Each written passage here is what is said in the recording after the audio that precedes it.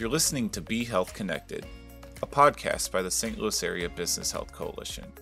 Your host for today's episode is Lauren Remspecker, BHC Senior Director of Member Engagement and Communications.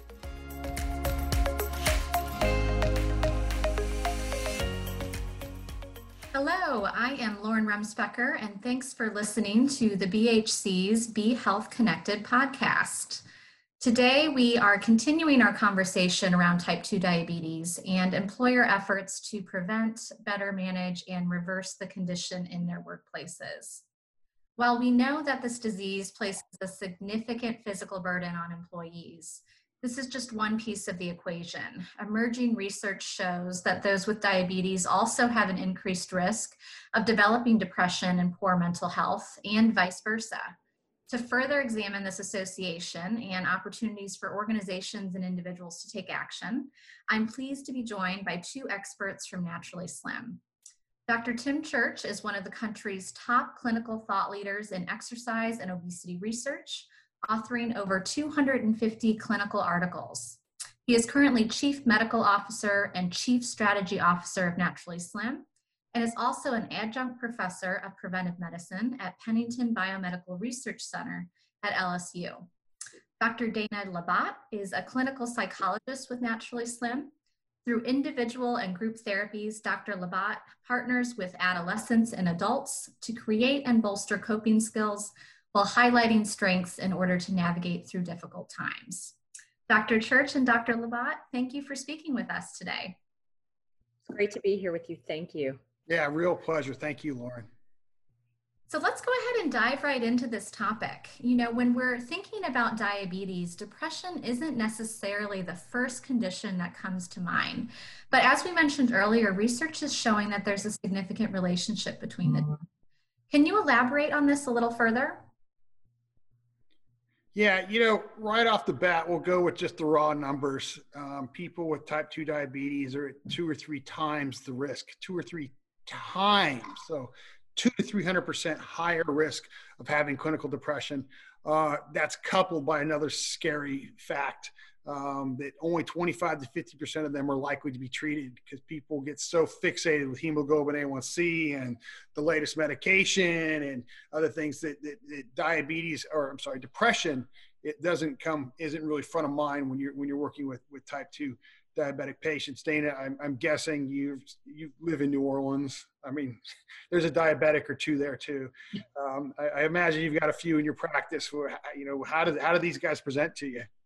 Well, I think to your point, Tim, that people don't really get treatment. When my clients come into my office and I'm doing an assessment to try to get a clear understanding of what the bigger picture is, when I find out that they have diabetes or are diagnosed with diabetes, one of the things that I ask them off bat is, how have you been feeling?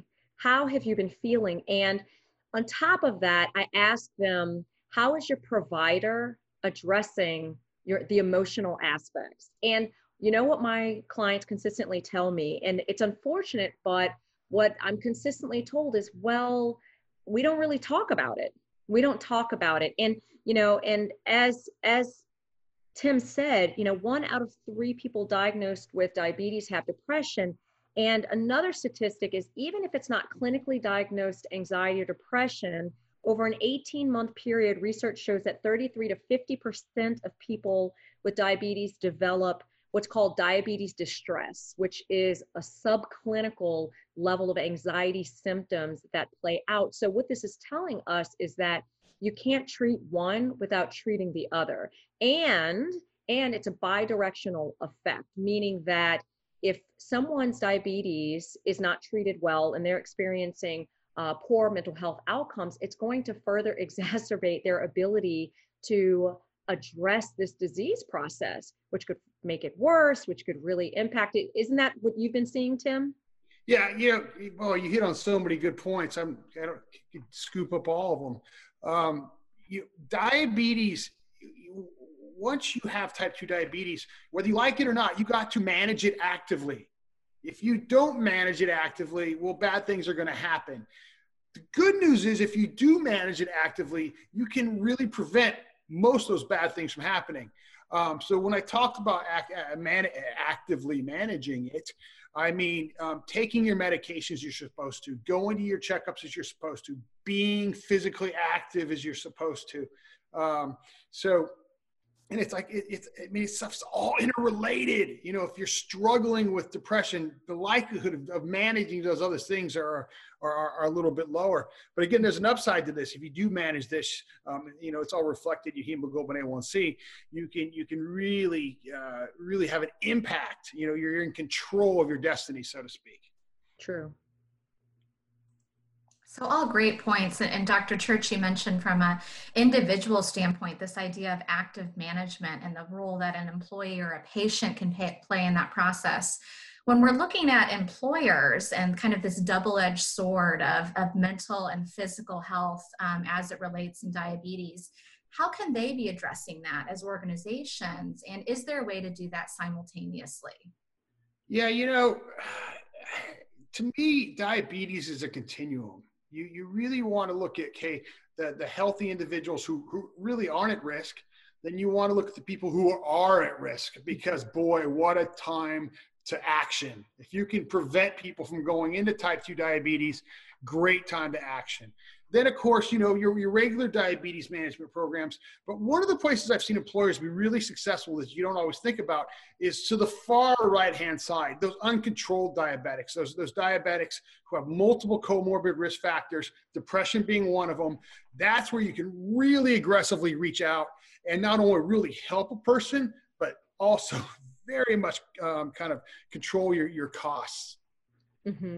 Well, and I think the reason why that's also really important is when we think about productivity, depression and anxiety are incredibly impactful when it comes to an employee's ability to be a productive contributor to that organization. And so if a program hits on addressing not only the active management of those symptoms, but also addressing, you know, the areas where productivity could be significantly impacted and try to make a difference there, then it's, you know, it's a twofold punch. It's a great opportunity to be able to help that employee continue being an active participant.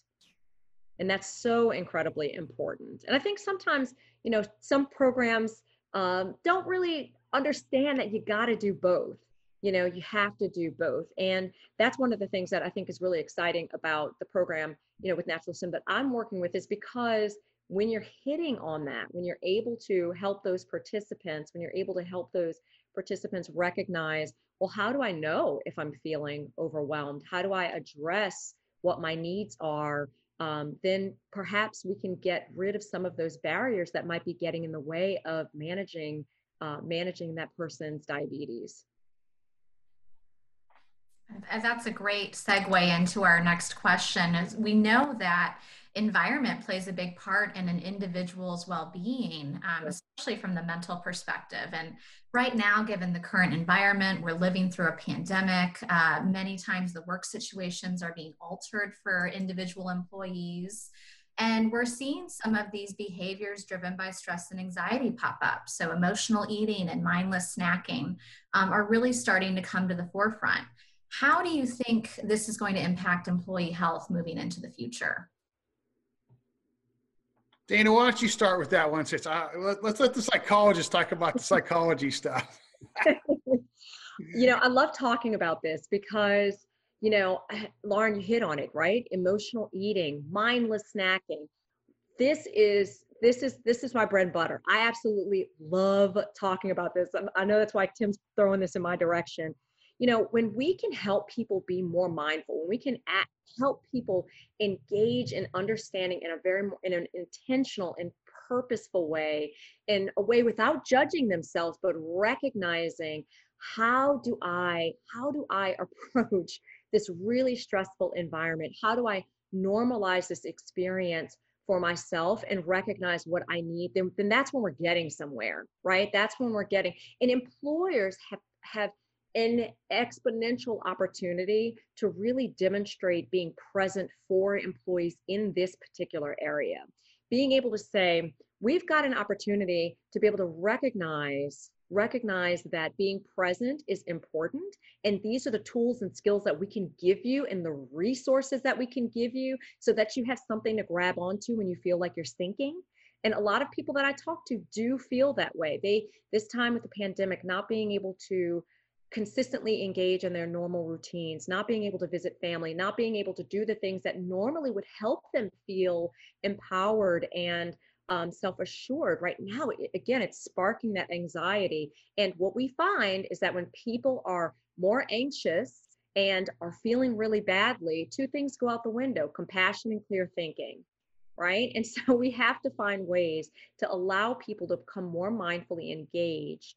And when they do that, they can use the skills and resources to be able to take care of themselves much better. I love that answer, because usually the answer is this to-do list. Go get active, eat healthier, step on your scale more. You can't address the physical things we want people to do until you address the mental things we want to do. And that's what Dana was diving into there. So many of these programs offered to employers, they're just kind of like marching orders. Hey, get me 10,000 steps. Hey, you know what? How about you eat less saturated fat? Okay, that's freaking wonderful. We all know what we should do. What you really need to be figuring out and helping your employees with is ways to help them do it. Give them the skills. And so many of the skills are related to what's going on in your head. Treat above the shoulders first. That's what Dana's applying to. And that's what a good program's going to do. A good program's going to empower people. Don't say don't go to the buffet. That makes no sense. Here's your skills for dealing with a buffet. And then also, one of those skills might be, hey, I had a very emotional day. I tend to emotionally eat. Let's reflect. Let's think. Let's come up with a strategy, because I can't get out of going to dinner. Already committed. But now I want to show up with some skills, and it's going to be okay. I'm going to turn a positive into a positive, into what could have been a negative. So I love, what Dana did and what she talked about there. So much of this is just, treat above the shoulders first before you worry about anything else. And Tim, to your point, it's the whole person, right? It's the whole person. It's being able to recognize that you have to work with the whole person, not the to-do list, because for some people it can be very overwhelming. Not just saying, like you said, get on the treadmill and exercise, or not just have a program where you're doing meditations all day. It's about treating the whole person. And when you just give them that list, in a way, you're setting so many people up for failure, because once they make their first misstep, they're going to be like, oh, this wasn't meant for me. Oh, I'm the worst person at this ever. I mean, an example is you teach that person resilience. You teach that person, you know what? We all have bad days. We all have bad weeks. You just pick it up again. But if they were never taught that, probably with their first misstep, they're in trouble. So, it really all starts with these skills. It really all starts with so many of the things Dana hit on.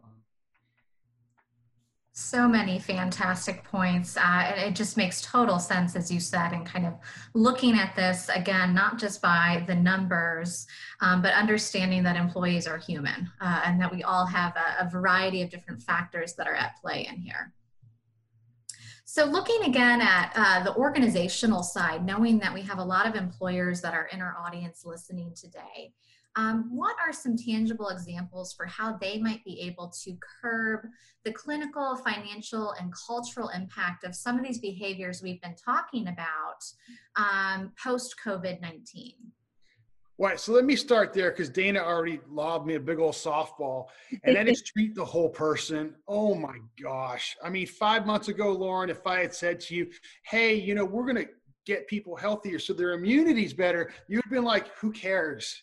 Really? Immunity? We're going to talk immunity today? Guess what? Immunity is really important all of a sudden. And so, when I think about treating the whole person, I kind of go down my list. I want to, first and foremost, I want them to be physically active. 2, I want them to eat healthy. 3, if they have to, lose a few pounds. 4, stress management. You want to destroy the immune system, stress somebody out. The other way you can really impact the immune system is sleep. And these things are all related. It's nonsensical to only talk about one of these things at a time. You can't talk about weight loss without talking about sleep. You can't talk about weight loss without talking about physical activity. So it drives me nuts when these point solutions come in there and they're super narrowly focused.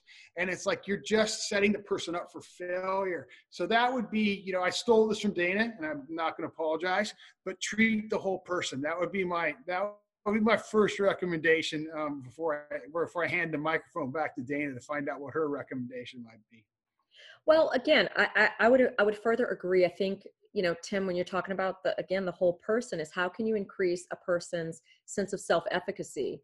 And, employers have to understand how important that is, that if you help your employee develop the skills and tools, then they know that if they fall off the horse, they can get back on. But and Tim talked about this, like the whole idea of, I failed and that's it. Well, if you're going to have long-lasting change, you have to start off small, work to develop the skills, allow someone to gain a sense of empowerment and agency and self-efficacy, and that would increase their adherence. It'll increase their compliance with what programs they're supposed to follow, their doctor's recommendations. They'll continue to, get out there and exercise when they sometimes don't want to. But you have to start by addressing all of those points, that Tim was talking about. And again, that stress management, if we already know that the physiology of diabetes contributes to that, those people are going to be more prone to anxiety just because of the biological processes. You've got to pay attention to that. This is an issue that you have to deal with. And that is making sure that people know how to, it's not just talking about stress management, it's how do you manage stress, right? Not, oh, you need to do it, but how do you do it? What are the skills and tools you can rely on? What happened if that one skill doesn't work? What are the other skills and tools that you have at your disposal? And that's what I love about what it is that we do, because it really is about making sure that employers and employees and sharing those skills and tools with them and among them so that they can be a support, and also for employers to stand with employees. It's not just about, we're going to give you something and then you do it and we'll be fine. It's like, no, this is something we're doing together. We can join in to support the growth, of our workforce. Lauren, I'm going to say something a little edgy and hopefully no one out there gets offended, but these are complicated topics. Mm-hmm. And this is why we have someone like Dana on our team in front of the camera. It takes this type of expertise. It takes this type of experience to truly help people. Our sleep expert's the guy that coined the term power nap. Mm-hmm. When you address these complicated topics, I believe they need to be addressed by somebody who really knows what they're talking about, not somebody who necessarily just kind of got certified last weekend at a weekend course.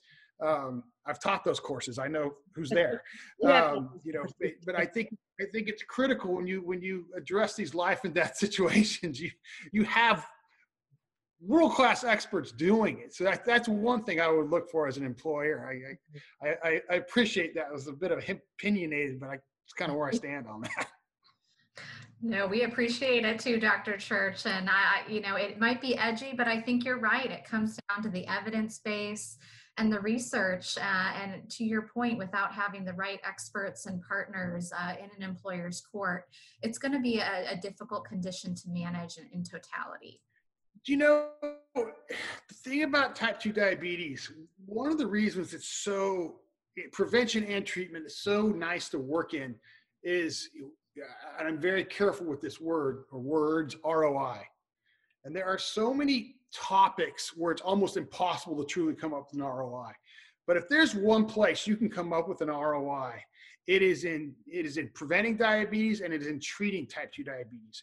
And you can get an ROI, at the cultural level for obvious reasons. You can get ROI at the clinical level. I mean, come on, you lower their hemoglobin, A1C, all kinds of good things happen to them. And you can certainly get an ROI at the financial level. So while I generally try to avoid ROI in discussions, type 2 diabetes is not one of the places I avoid ROI, because it's very real, it's very tangible, it's been demonstrated, and it's something we've shown. So particularly moving forward, we saw this, that with COVID, the individuals with type 2 diabetes were at much higher risk of getting it. They were at much higher risk of dying from it. Yes. And I don't want to be morbid, but that just adds to the importance of keeping these people in as good as health as they could be. And that also adds to all those ROIs I mentioned. Mm-hmm. I couldn't agree more, Tim. Excellent points. And, I think this is exactly why we wanted to have this conversation, and really helping our audience to understand that type 2 diabetes has a much bigger impact on employee well-being than we traditionally think. But as we've mentioned today, it's promising to hear that there are some real concrete steps that both organizations and individuals can be taking to address the physical and mental components of the disease. Before we sign off for today, I just want to ask you both if you have any final remarks for our audience that you'd like to leave with. I think I would just like to say that I think it's incredible that employers are thinking about this.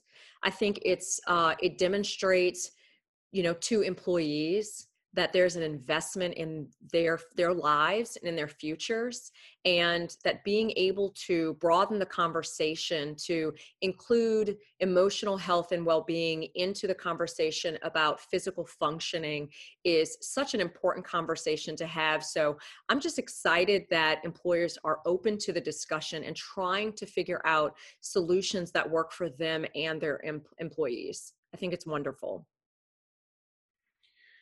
Yeah, I think that's well stated, and I want to offer one simple sentence for both the individual and the company level, and it's right out of the world of psychology. Small steps lead to big steps. Yes.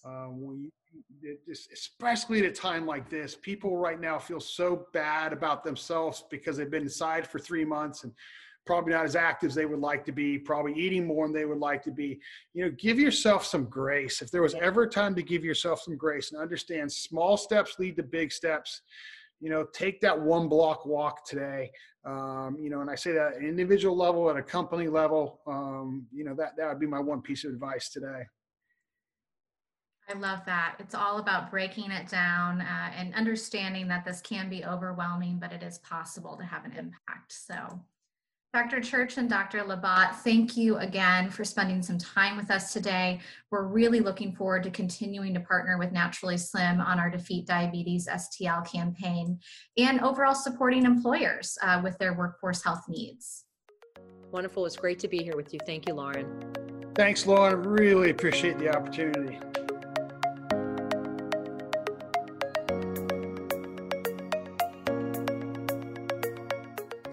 Thank you for listening to the Be Health Connected podcast. For additional episodes or to learn more about employer resources available through the St. Louis Area Business Health Coalition, please visit www.stlbhc.org.